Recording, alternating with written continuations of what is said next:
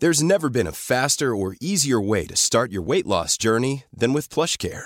PlushCare accepts most insurance plans and gives you online access to board-certified physicians who can prescribe FDA-approved weight loss medications like Wegovy and Zepbound for those who qualify.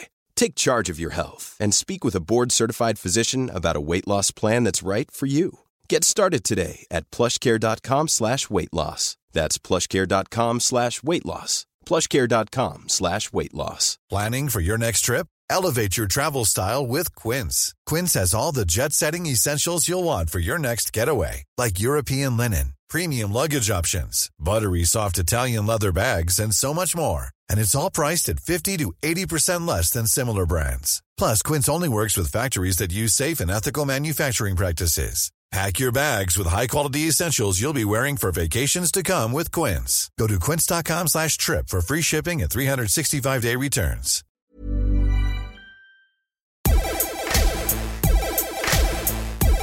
Good afternoon, good morning, good evening, wherever you are in the world. I am Russell Tovey. And I'm Robert Diamond. And this is Talk Art. Welcome to Talk Art. How are you, Rob? I'm feeling very flamboyant. No. And this is because the paintings of the artists we are meeting today, we've actually come over the bridge from Manhattan. We're in New York. Yeah. And we've come to Brooklyn. Bushwick. To Bushwick in Brooklyn. Correct. Thank you. And we're currently in a beautiful, very intimate studio surrounded by many, many paintings because the artist we are meeting today is about to have an incredible solo exhibition at the Whitney in New York. And therefore, we've come at the perfect time. The body of work is evolving in front of our eyes. There are so many paintings. There's about, 15 works or something here. And they're all of different scales. So some of them are really intimate and tiny, and then others are much larger with group scenes of different friends. And friendship is a big kind of theme in the work. Yeah. And also intimacy and tenderness and love and kind of camaraderie. Yes. And also this idea of queer friendship, which is a funny coincidence because you and I have our own queer friendship. We do have a very queer friendship, Rob. And the kind of uniqueness of that. So we would like to welcome to Talk Art, Salman Tor. Thank you for having me, guys. Thanks Of course. for How are you welcoming today, us. Salman? Good. Yeah? Where have you found you at this point in your studio? So I'm kind of at the tail end of what I was doing for the Whitney, and there's one more work left to do. And usually the studio is not this full, so you guys have come at a very, very good time. Yeah, It's thank you. I know, I brimming. feel like often when we've gone to studios, we either get there just as they're about to have an exhibition, so everything's left. Yeah. And like last night we did an interview in Brooklyn as well, and the studio had like one new painting or, a series of new things, but it was all blank canvases. Yeah. So it's really a pleasure to be here with, all of these works surrounding us. So did you know for the Whitney show, when you got offered that, what you wanted to do, how many paintings you wanted to show and the theme? I had a pretty good idea because at any given time I feel like I have about like 20 pictures in me. So On the I go? know, Oh, in you? Yeah. So I mean, I think about images that I want to work on almost months or even a year ahead. They start like fermenting in my head, and they're kind of recurring images. Yeah. And then I sort of make an imaginary little sketch of them. Yeah. So, they happen kind of organically, one after the other. One image kind of gives birth to the other one, to the next one. So I knew thematically what I was going to do. But it was a little bit hands-on because, when I don't have a show or when I have more time to produce a show, I can do whatever the hell I want to. And so, for the Whitney, they needed, it was like, we needed a list of sketches. There was a plan. Oh, right. Really? So you had to That's submit. specific. You had to submit. Yeah, so I mean, the sketches were already in my diary, which is here somewhere. And so, we chose the ones like together. So, Some of the sketches I had to fight for a little bit because I wanted those images to be in the show. Do you sketch every day? Is that something you do?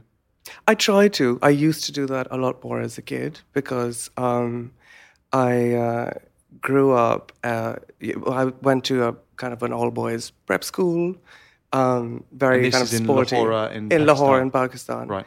And so I did not like cricket. I was very effeminate. I wanted to draw and paint, and so I didn't have very many friends in the beginning. And so drawing was a way of kind of making friends for me. Really? Yeah, I made friends with my drawing. Like I had little, like, foolish little characters that had voices for them as well, and like, exactly. You so that's them. one of my earliest embarrassing memories. My father standing behind me, sort of like he's sort of giggling at because I was sort of drawing and giving voices to these little. Wow! So you would animate them as you created them. Yeah. Do you still do that? Yeah, I mean, not with the same enthusiasm. Yeah. Hopefully, but But like this painting in front of us now, you're looking at. Could you imagine the voice of these people that are in the room? I feel like as I grew up, like the images did become a little more sophisticated in the sense that I imagine like silence more in that picture than voices. The noise is sort of created with the kind of energy of the brushwork. That to me is that. I mean, I guess it's like white, not green noise in this. Right. But in a lot of these new works that I'm doing, there is either like I guess like the soundtrack would be like a pop song in someone's apartment, or a great silence, actually. Yes, I hear music when you see the scenes of camaraderie and people celebrating. It feels like they've spilled out of a club and ended up back at your apartment. Right. Then they've put on Lady Gaga or... But you even had a work that was called Time After Time, which made me think of Cyndi Lauper. Yeah. And that's such a kind of evocative song. Yeah, I mean, because I grew up watching Romy and Michelle with my friends. Really? Yeah. So that was like a big kind of song number that meant a lot to us. And, it is a story of friendship as well. And that is a theme that I like to focus on. Friendship. Friendships among... queer people of color or otherwise who are just, who have intellectual and artistic pursuits and exchange ideas and have a kind of an unorthodox sense of family. Well, I was talking to Rob about this because there's a writer called Armistead Maupin and he's written a book called Logical Family. So it's like you have your biological family and then when you're queer, you end up having your logical family. Yeah. You create a family for yourself. And I've been completely obsessed with Pose. I've been watching Pose at the Right, minute. yeah. And I just finished it. Oh, my God, yeah. It's just incredible. I sob every episode. But you just see that the way that how important that is within the community for people to... And I do think as well that there's something really special about the bond you can have with other queer people somehow, because if you grow up feeling isolated in a conservative community, which many of us have done, and I think you did yourself, then you sort of almost have these kind of secrets to share somehow. There's a kind of intimacy in a... Well, it's a shorthand. You know each other's sort of journey. Yeah. Absolutely, and it goes beyond culture. Is that what I really like about that story? Is that someone in Utah can understand someone in Lahore, which right. So that... It's not like geographically... There's kind of no confined. boundary or... Yeah, it's a very universal story now, and part of the idea of making work and images about it is to add it to the story of the humanities, and not sort of in a separate genre. Yeah. I think that is kind of where the culture is headed at the moment, which is a good time to be painting it alive. Yeah, totally. How did you find art in Pakistan then, where you were from? How did you discover that and what did you see? So I made friends with a bunch of people who were also artists, and their parents collected art, contemporary artists in Lahore. So they had kind of modern Indian artists in their house. So I got to see painting filtered, maybe even like traces of Western painting filtered through to South Asia in that way. And so I did. And because we were very close, I would end up at their house a lot of the times, and so we would hang out there and this is talk when you were a about teenager. Art. Yeah, when I was a teenager, we cared about contemporary artists in a way that, like, most of our school friends were just like, why this is so boring? It's so stupid. This is so rarefied. Like, who even cares? And but I think that we were kind of maybe had like old souls, like we just. I guess we used to have this joke about how we were never really young. Really? So, that kind of thing. So you had a worldliness about you. Like we couldn't wait to grow up. Yeah. And now now in my mid-30s, I'm like, oh. I don't want to get any older. I'm like, middle-aged. That's so true, isn't it? I remember being like 7 years old and like thinking what it would be like to be 15. Yeah. And then there was that song like 16 going on 17 in Sound of Music. Which And you I was love. like, wow, when Which you you become still listen 17. to, don't you? Days. No, I remember being a kid and thinking in the year 2000, I'm going to be 18. Exactly, Oh my yeah. God. And now you're like, right, that's like yonks. Yeah. So like, and I guess like the paintings will change as my experience changes. When did you start painting them? I started painting when I moved from Lahore to Ohio. I did not know very much about American culture before that, apart from the culture that is exported. And so when I went to Ohio, it was kind of like a bit of a shock because like I had only been to maybe New York once on a vacation with my family. And so after a year of being confused, I moved into a hippie commune for 3 years, and that was a whole lot of fun. And I heard about this because when you went to Ohio as well, you found it quite conservative there, which also you reflected on, the conservatism in Lahore that you'd already experienced, and it was kind of a similar conservatism in a way. Yes, it was very comforting in the beginning. Right, Oh, interesting. it was, because you felt... Because there were a lot of family values, even maybe the biases were just like somehow seemed very familiar to me. And it was the culture of the younger people that I actually couldn't understand as much because I was coming from a traditional society. Yeah. Oh, that's interesting, yeah. And So how did you meet this hippie commune that you then moved into? there were lots of, because I was taking art classes, I was going to be a painting major. And that is when I started painting. I did not know very much about oil painting before then. Like prior to how that, you were drawing, sketching. Yeah, That's fascinating. So how old were you when you began learning about oil paint? like 18. Okay. Yeah. So like not that young, but not that old either. I guess from a painting point of view. Yeah. And so like I learned by taking art history classes, and I just became absolutely obsessed with European painting. Traditional European painting of the 18th century, the Baroque, early Renaissance, whatever. Like I wanted to go through all of those stages myself. Wow. There were a lot of like uncomfortable questions that like came up later. They were just like, but why would you want to do European painting? Why don't you do like something traditional from your culture, whatever? But that didn't really stop me because like it was just I feel like it's a great love of the stories that can be told through oil painting that bring people together, and the kind of the sort of the sight of like so many paintings telling and like simultaneously telling all the stories of a culture really, really appealed to me, and I wanted to recreate something like that around my own story and similar stories. And also, I think, isn't there the kind of issue as well of the exclusion of kind of queer men of colour or people of colour in art history anyway? So you're managing to Did you discover that as you was looking at everything? Yes, exactly. I mean, some of my friends would say, well, you love Van Dyck, but, Van Dyck might have, like, really awful views about, people from... like, if you were to go back in history, you would see that the people whose skill and, like, whose power of persuasion and pictures that you love, their opinions would be so awful to you. And that is something at one point I had to grapple with. So, I would look this way and that and try to, like, figure out how to make this work. And, like... but I really... it wasn't persuasive enough for me to stop loving the kind of... style. Yeah, the Do you style... feel like you're reasserting your own narrative now in the traditional paintings that should have been there then? Do you feel like you're creating what was missing?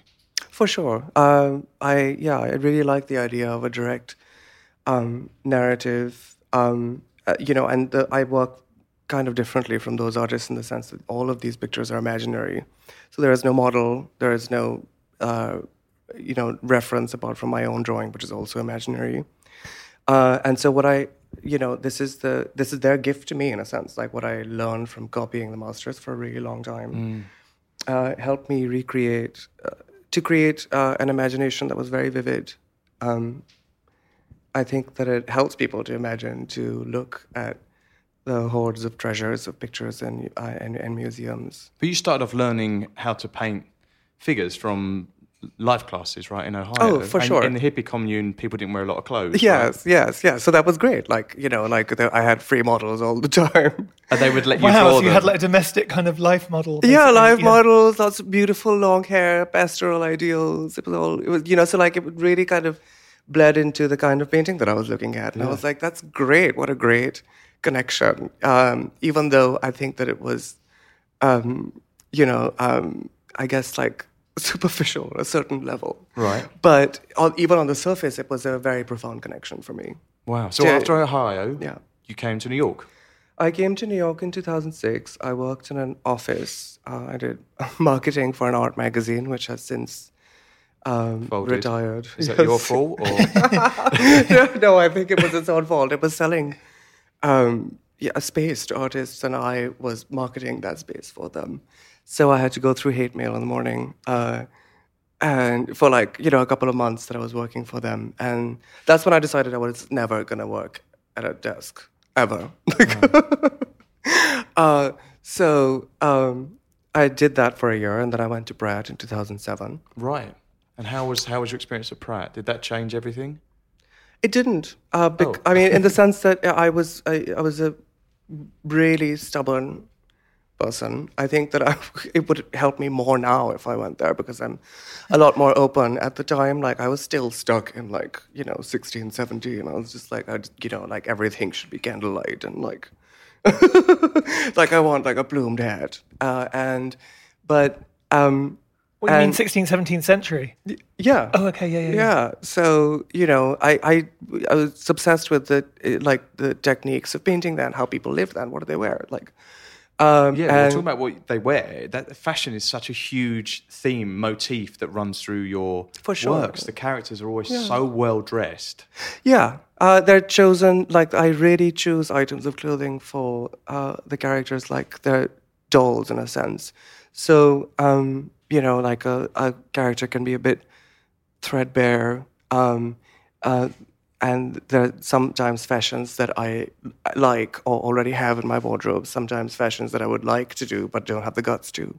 In real life. What label? Like, what brands do you like? What labels do you look towards for your characters? They all feel very they're kind of loosely fitting silks and linens, and it's all very natural fibers. And satin as well. Satin. I mean, that's the choice of satin for me is not because of any contemporary brand. It's more, I guess, exploring textures and the way that, in a very traditional way, I guess, like a lot of sumptuous traditional painting has to do with the texture of fur, the texture of satin, like the texture of skin next to it. You can almost feel the temperature in the painting. There's such an allure, isn't there? And there's like a sensory kind of tactile element when you're looking at your work. Like you can feel like you could reach out and touch that feather boa or something there, or like the surface of a bomber jacket. Right. Like you can imagine it, how it shines and how it feels on the skin. Exactly. Yeah. And so sometimes the characters have the opposite. Like their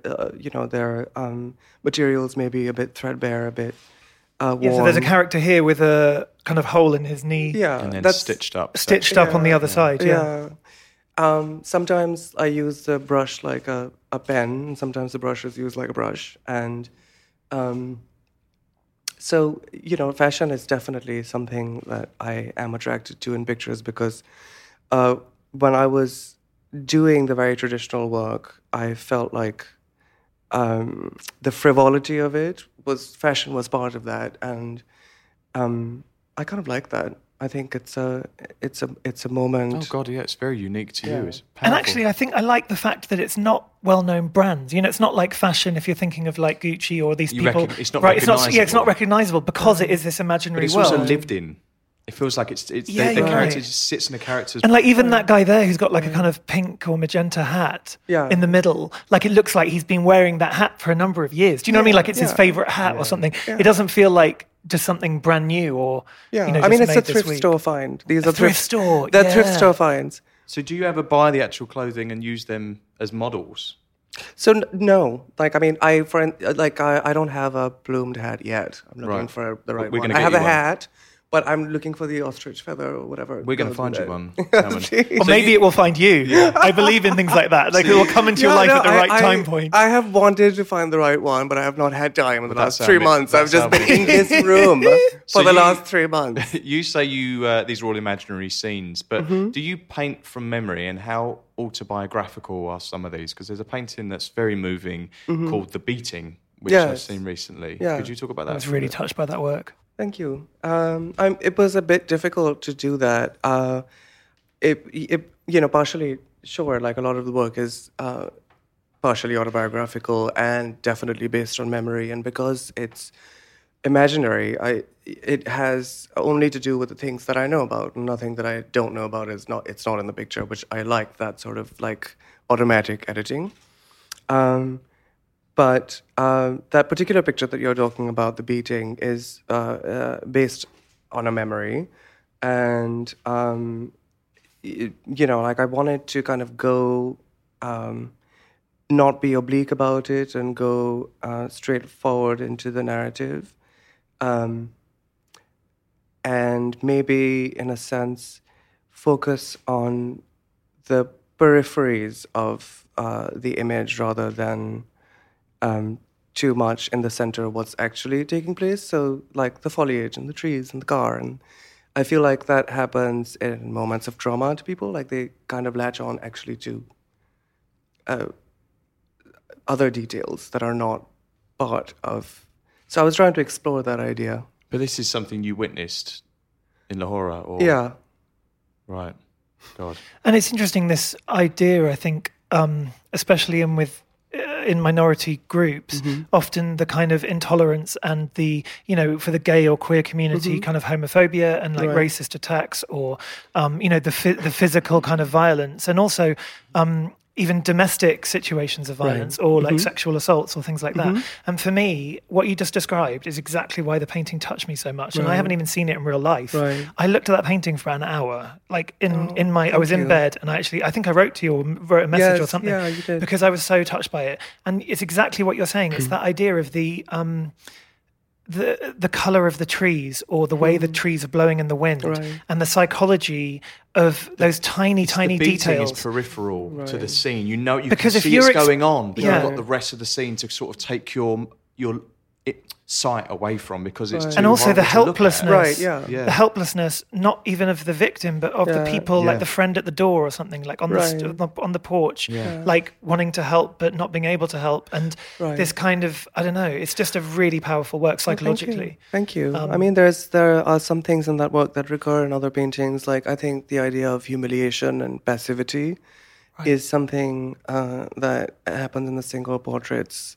There's an inwardness, which can be read as a kind of, I guess, like inward meditation, but also a passive pose, so that a presentation which is passive, so that it can be judged by whoever is looking at the picture, and putting the viewer maybe in the seat of the gatekeeper, of a person, whether the subject should be allowed to pass through a border or not, or like based on what. And so you're talking about that when Trump's Muslim ban came in, that affected your work in a big way, right?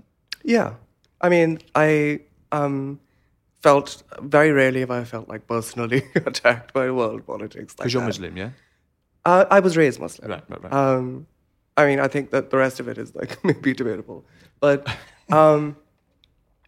so yeah, I mean, I was already planning to do this work. It just gave the work more meaning to me.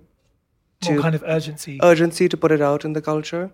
And the response was also an urgently positive one. Yeah.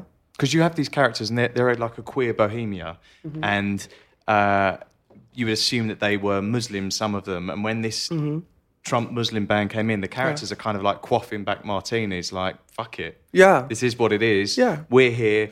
it's not. No, we're not going anywhere. We're here. We're queer. And Yeah. we're going to have a good time. Yeah. And it feels like they're all really Yeah. learned and there's a vulnerability, and but there's also a lot of power in Yeah, totally. And Right. and the word that really struck me that I've heard you mention before is dignity, and the sense of dignity and strength from that. Yeah, dignity and glamour through a knowledge and a love for the arts, which always goes across borders and cultures.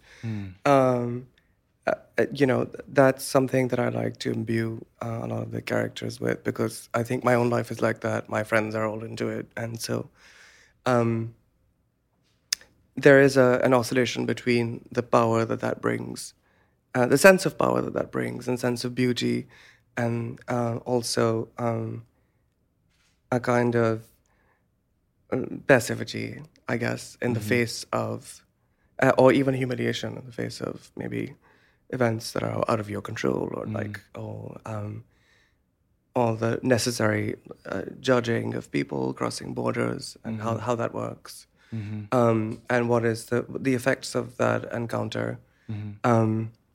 A reduction of the self to basic sort of documents, colors, and so I think some of the pictures try to investigate what that means, and what the inside maybe feels like. It's an inner self-portrait, I guess. It's not something that actually looks like me. But They're very interior. Yeah. I mean, these people have. Yeah. You can read them. You know what they're thinking of. And actually, if you have that idea of being at a border, and you're being checked, and you have to open up your bag or your suitcase, and then lay out all of your belongings. Take off your from belt inside. and take off your Exactly. shoes. The kind of we all might have experienced things like that in very small ways. From like going through security checks or all that kind of stuff in airports or whatever. But there's something so kind of it just gets me in the gut. It's like Yeah, I mean, it's a kind of it's a reading of self, but I definitely want to point out that it's not like a criticism of the process, because the people doing it are doing their job, and their job is pretty frustrating. But having said that, I also want to stress that encounter really leaves an inner self-portrait inside the people crossing, and even who get to the other side. Yes. And in some of these pictures, I wanted to get, maybe have the viewer make an uncomfortable decision between two slightly different people of color. Maybe one is likely threadbare, one has a beard, the other one doesn't. The other one looks maybe more westernized. And so those decisions, become so heavy. Do you feel a responsibility when you make them now? When I make these Paintings, images? do you feel a responsibility to the narrative that you're telling? I feel a responsibility to myself. So in the sense that I try not to represent anyone but myself. Got it. Because I feel like otherwise it can get dangerous really quickly. And also it's only meaningful when the pictures come from a very private place. Yeah. And in the process, I end up making myself a little bit vulnerable. Is that a good thing, though, for you to feel vulnerable when you're making the work? Do you feel like it's successful then? Yeah. I mean, in the studio it is. Time will tell what that means. In the world, I know in the studio it's really rewarding, because it brings a lot of pleasure and meaning. Because there is a sense that this is real, or this is coming from a very, very real place, and it exists in the world now. Many of us have those stubborn pounds that seem impossible to lose, no matter how good we eat or how hard we work out. My solution is PlushCare. PlushCare is a leading telehealth provider with doctors who are there for you day and night to partner with you in your weight loss journey. They can prescribe FDA-approved weight loss medications like Wegovy and Zepbound for those who qualify. Plus, they accept most insurance plans. To get started, visit plushcare.com/weightloss. That's plushcare.com/weightloss. Hey, it's Ryan Reynolds, and I'm here with Keith, co-star of my upcoming film, If, only in theaters May 17th. Do you want to tell people the big news? All right, I'll do it. Sign up now and you'll get unlimited for $15 a month and 6 months of Paramount Plus Essential Plan on us. MintMobile.com/switch. Upfront payment of $45 equivalent to $15 per month. Unlimited over 40 gigabytes per month. Face lower speeds. Videos at 480p. Active Mint customers by 531.24 get 6 months of Paramount Plus Essential Plan. Auto renews after 6 months. Offer ends May 31st, 2024. Separate Paramount Plus registration required. Terms and conditions apply if rated PG. Yes. Yeah. So talking about your studio practice, you've got the Whitney show coming up, so you've got the pressure of that and you're making work. But how often do you come to studio and how long does it take for you to create work? So I only work on one painting at a time and never multiple. So it's a completely emotional attachment. I am kind of a workaholic. If I don't paint for too long, I become cranky. So I don't go on holiday for like more than 10 days. Really? So you have to be making? I have to be making. But you'll So take it's a sketchbook with you on holiday? Yeah, I mean, if I'm going to like, let's say if I'm going to like a country where there are like great museums, I'll stay there for a month. But if it's a beach holiday, I can't do it for more than 10 days. Love that. Yeah. So need to consume culture, like especially in the form of pictures and historical pictures, if you will. So a painting would take you how long normally then if you're working on one at a time? Completely random. Sometimes it's a large painting can come out really smoothly and there are no sort of editing, very few edits. And you know, whenever that happens, I just feel like, wow, I can just like, now I can do anything really. Like I've really got the handle on this now. And now, you know, like I know that that's not true because I do the next thing and it's like, it's totally like starting from scratch. I always run into problems that I didn't foresee. And Like what? Like, for instance, like a lot of these, the faces on the characters have been changed at least 3-4 times, every single one of them. Like, there's usually like a face underneath the face on top because it has to be the right one. So when they X-ray your paintings like the old masters back in the day, they're going to see all your workings They will underneath. find. And sometimes the paint is really thick, so you can actually see the face underneath because like the paint was very thick under the latest layer. Mm-hmm. But I spend the whole day painting, so I'm done usually by 6-7. Then I meet my friends for drinks and dinner. Always. And natural light, or do you like working with strip lights you've got in here, or? I like working with tube lights. You do? Yeah. Oh, right. Yeah. See, that surprises me because I read that you loved lamps and obviously candlelight sort of within the work. You kind of had a passion for this idea of that kind of lighting. Yeah. But then I guess for actually the practicality of making, you need a different kind of light. For sure. Like at home, for instance, like if someone turns on like the overhead light, I actually like give a screech. I do too. Oh my God. It really resonated with me when I heard that. It's awful. It's awful. I was just like, oh my God, no, please turn that off. It's just, you know, like that. I only turn that on for like 5 seconds if I'm looking for something. Yeah. You've lost your keys or your wallet. Trying to find your passport or trying to find your keys. Yeah. So you just mentioned editing. Yeah. And that really resonates with me because these feel like film stills to me. Mm-hmm. Does film ever play into your creating? Probably because I am a huge soundtrack consumer. So like What, a film soundtrack? Film That's interesting soundtrack. because you can feel sound in Yeah, these I love works. horror movie soundtracks especially. Really? Horror movie? Yeah, I think like the who- Shining soundtrack is great. Were you listening to that while you're working? Yeah. No. Yeah, you no, put but the music Shining on in the soundtrack studio? is like actually kind of like a really dark, like Bach number. It is kind of. It's a very. It's great for painting. So that must really affect the work. Yeah. So do you find when you listen to like horror movie ones, you're going to the darker psyche of yourself and exploring that? Yeah. It's like, you know, I was listening to a horror soundtrack, especially when I was doing this. I thought it really worked for me.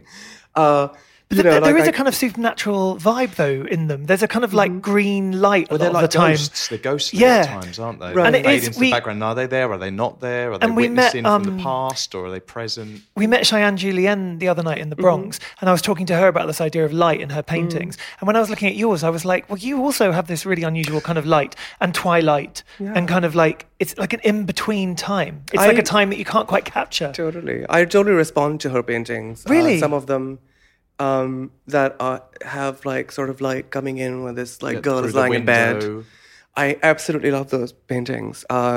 So the idea of light is very close to me. There's something kind of ethereal, kind of poisonous, kind of glamorous about green. It was a completely aesthetic choice that I kind of chanced on maybe a year and a half ago, 2 years ago. There is a painting at Marianne Boesky on right now. Yes. That was the first green painting that I ever did. And no. Yeah, so that was that. All the rest of them are trying to like attempt to be as good as that. A visual, a visceral feeling when they look at that. Yeah. Like I went there and it was. I often find green paintings generally quite challenging. I don't always enjoy the experience of looking at green paintings, and actually, personally, like red as well. I find red paintings really. I don't know what that's about. Does green feature in traditional painting? Work I connect to. Brought that from.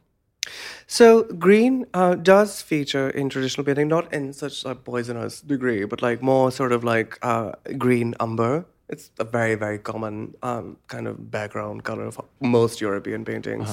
As for portraits and for paintings of like almost all dark areas in European paintings are kind of done with olive green or raw umber, and those are very, very greenish hues.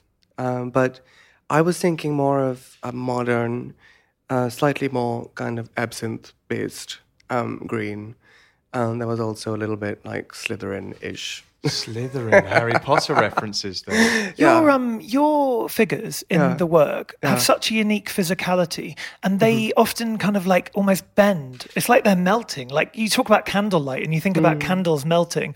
Like if you look at these figures here, they're almost like these masks that are kind of somehow like melting, like the noses and the... But that's quite macabre because there's a severed head in that one as well we were looking at, right? Yeah. Was that the Shining soundtrack? No, this one required no soundtrack because it was one of the very quick ones. Where does this come from, this kind of physicality? Because it makes me think a lot of dance as well. For sure. I feel like I'm dancing in my head a lot. Do you? Yeah. And I love dancing anyway. Okay. So. Are you a good dancer? I think so. Yeah. And what kind of dancing? When you say you like to dance, what do you mean? Like going to a club, or do you mean more like ballet, or what kind of dance? I do you mean respect? like sort of like club bob dancing, but like more not in a club because I don't really go dancing in clubs. There are a few bars where you can dance. Oh, really? Yeah. You prefer to dance in a bar? Yeah, I do. Yeah. On the bar? Or? No, I don't think it's gone that far. But yeah, I like dancing. And so, in bars. do you have a relationship with like classical dance, like ballet, or? I don't know. I've never been trained. I don't follow it as much. But yeah. And what about things like opera? Do you like opera or not? I mean, no. No. I don't okay, it's consume interesting. It. Yeah. So you've been quoted as saying you like to paint sissies. Yeah. You like to paint kind of more effeminate men. For you are a subject that really inspires. What is it about the effeminate man that inspires you in art? I think it's I hope that it's a kind of an endearing character, and that's where kind of like the slouch comes from. I like that things don't look like people don't look like they're strong enough. They're sort of like these slouchy losers. Oh right. Yeah. Is that playing to vulnerability again? Yeah. Because like that comes from the experience of going to school, in a very macho atmosphere and not being at all macho myself. Yeah. Eventually finding a community of people like myself, but I feel like it's an important story to tell because the nature of the masculine is now changing, and so it's a very good time to be telling that story. There's also this idea of dreaming. When you look at a lot of them, they often have their like hands on their faces, and they're sort of daydreaming or thinking. But also this idea of the intellectual and the kind of literary or something, like the idea that they're probably like lost in a book. Right. And I noticed that talking about the things of like femininity within the male, or even just kind of camp, say. I noticed that in some of your paintings where you've had like floating shelf paintings, you have the books of Susan Sontag, who obviously wrote Notes on Camp. Right, yeah. And can you talk a bit about your relationship to her writing and poetry, and also why you like to paint the actual book covers? Well, it's like I want to jump in. It's like you want to make the characters academic. They're learned. They're academic. They're not stupid. Yeah, exactly. Yeah. They're highly intelligent, knowledgeable. Right. knowledgeable, and they feel like they've got wealth, they've got money, they can support themselves, so they can have a really lovely social life. Right. Yeah. And so them sort of references play into that theme, right? Yeah, exactly. It's like the consumption, like consuming intellectual literature deliciously, and like books really, turn me on that way. And you a big reader? Yeah, I like fiction. Do you write? Non-fiction. I am working on a graphic novel, so let's see. Good. Well, I feel like you can write, because I want to see the movie of these characters. I feel like you can write. The graphic novel is kind of about this stuff. Is it? Oh, fantastic. Look forward to that. So why someone like Susan Sontag?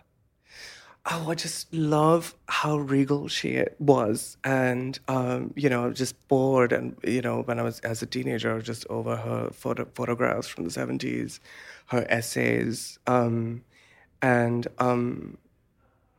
I guess like because even, especially at that time, she gave power to ways of thinking and being that had no cultural resonance otherwise outside the world of academia. But inside it, I feel like there was a lot of dignity and power and glamour, and like it was. And so me and my friends sort of lived inside that world, and there was a kind of a little scene that is equivalent to that way of thinking, even in Pakistan. So, yeah. They all feel like they're part of the same book club. Do you know what I mean? They all share the same books, and they get together and have a salon and discuss. Yeah. That's beautiful. So there's a lot of motifs that come up in your work a lot. We see the smartphone. Yeah. So it's a traditional painting style, but then we see the smartphone. We see Netflix. Yes. We see like Grindr hookups. Right. I think there's one called The Arrival. And before I really realised, I thought, well, it looks quite ominous. Right. And you realise he's opened the door to a hookup, right? I was thinking of ominous. Oh, you was? Okay. What about an ominous hookup? I mean, yeah. I mean, it could be a hookup. It could be anything, really. But I was thinking of something, I guess, not pun intended, but biblical. Like the prodigal son or something. Like some story. Right. Like, because there are lots of... I just love the idea of someone arriving or leaving through a portal. And, like, I just wanted to get into the emotional part of that. Which is why I think the person who's arriving looks maybe a little too Jesus-y. But, I love it. That's why, though, I see. So it was like, it was a kind of emotional goodbye or arrival. I ended up calling it arrival, but it could equally have been a goodbye. So, yeah, that's where that came from. And a lot of those works are interior spaces, so they're kind of private spaces. And you definitely get that sense of kind of... the intimacy of the friendship and the gossipy kind of, or even confessional, or somehow a sadness. Like they might be, exploring some deep trauma or grief, and then you get that very close, the closeness of the figures with each other, or even like a YouTube moment where they might be playing a song and about to dance to a YouTube or song, showing videos to each other. Yeah, exactly. Yeah, and that kind of safe space. And was that a concern of yours that you deliberately chose to paint those spaces, or is it just an automatic thing that happens? It was automatic in the beginning that I was painting. I was kind of like in a, interior decorating these spaces, if you will. I would just paint them. Sometimes they would look like my apartment. Sometimes I would add like pieces of furniture that I would like to have, like thrifty, kind of shabby chic. And quite shaker style there is like. Right. Yeah. So like it's just kind of threadbare and fun and there was a real need for coziness. And it took me like a while, like once I had gathered a few images like that I realized that I was doing these for a deeper reason, and that was that I liked the safeness of them. Right. And that they were safe spaces. And quite nostalgic, safe, nostalgic, sort of the familiarism of them. And do they make you feel safe then? For sure. They make me happy. I think that for me, painting is definitely a way of summoning things that make me happy, most of the time. Wow. It's a way of summoning, and it truly was actually a way of, art was a way of summoning my friendships, which have been, that's so important to me in my life. Well, you're talking about friendships now. You're part of like a really tight squad that are really covering queer intimism in art at the moment. There's you, there's Doran Langberg, there's Louis Fratino, who we've interviewed. We just interviewed Louis, What does that feel like to be part of this kind of really important trailblazing moment? I feel so lucky, so grateful, because, I mean, it's just incredible, I guess. Doran is also a friend, and, I love his work. I love that there's someone painted to you, talk hasn't about. he? Just- Yeah, he has. Yeah. That was like a spur of the moment thing at his studio. I never thought that it would end up in a show, which I'm glad that it is. Yeah. And so yeah, it's great. And what other artists do you look to? Because I heard that you love Kerry James Marshall's work. Yeah, that was because in 2006, when I had moved to New York from Ohio, there were very few figurative artists and also people of color working in the figurative world. There was Kerry James Marshall, there was Nicole Eisenman, Kehinde Wiley, and a few others. And so those were the only people that one could look at that time. Right. And so when I saw his work, it was a great understanding of how to, of creating pictures around scenes, creating scenes, how to create pictures, and how people consume really pictures to do with people of color in this culture. Right. And are you a big art fan in the sense? Do you often seek out exhibitions and try and see a lot, or do you just try and stay quite solitary? I don't go to Chelsea all that much. There are a few artists that I go for, and they're part of their group that you mentioned. And otherwise, any kind of big figurative show, I'll go and see. Yeah, I've when I've described your work to people, I've said it's like the South Asian John Currin. How do you feel about that reference? Can I keep saying that? I was kind of shocked when you said John Currin, though, because I feel like his work is so much more sexualized. The painterly effect of it. I'm not thinking about the subjects itself. Yeah, I think the painterly effect for sure. And that's obviously he's one of the other artists that I looked at a lot because he's an incredible painter. Yeah. But I think subject-wise, it's totally different. Yeah. Yes. He's painting sexualized women, and he's a straight white man, so that's quite a different approach. Okay, I'll stop that then. I'll stop you to that reference. But talking about other influences, on your wall here, you have postcards and pictures stuck up. You've got almost you pin them to the wall. Yeah. So what is that all about? Is that to have kind of history, kind of moments of history there, so you can? Yeah, there are either random postcards of artists whose work I really like. This is Isn't that Balthus. Arshai Gorky there? Yes. I love that painting. Yeah, it's beautiful. I picked out this little Balthus. Balthus. One from the MoMA. It's a large kind of street scene that he did, and I'm just obsessed with it. I just love looking at it. And because the characters are facing away from you, so you're seeing people's backs and their profiles rather than a formal setup like a portrait. Oh, that's very important to me in my painting. I really like that people are involved, in the scene, that the narrative, and they're involved with each other, and there are very maybe one or two pictures in which people actually look out. There's no otherwise an engagement. If they're facing forward, they're normally looking down, aren't they, or sideways? Yeah. It's not about engaging. Yeah. Do you think of your audience when you make work?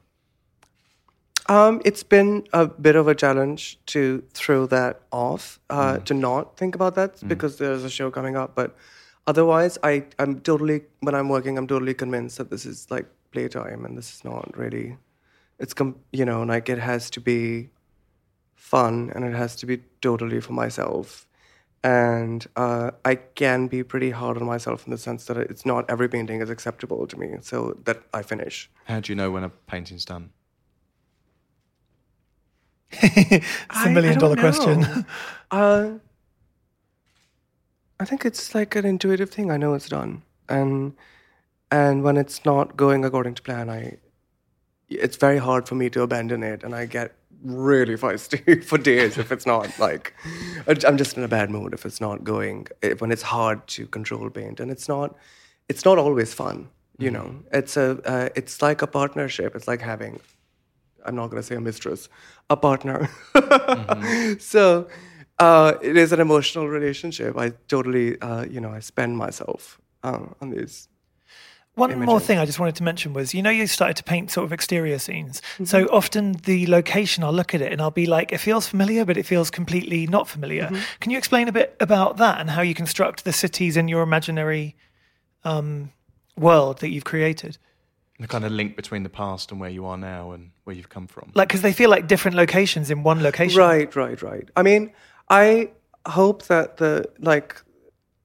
like sort of hanging side by side, that they speak to one another, and that by sometimes like merging them together, I can bring these two cultures that are otherwise considered to be very far off from each other into one kind of context and one larger So you have story. like a street in Lahore with a street in the East Village. Right, yeah. And because then that is part merging of them my into one experience. place. Yeah, exactly. That is part of my experience, and that's not, I feel like Americans could maybe benefit from knowing that story, and to be able to know that you can make those connections which seem so really out of the way.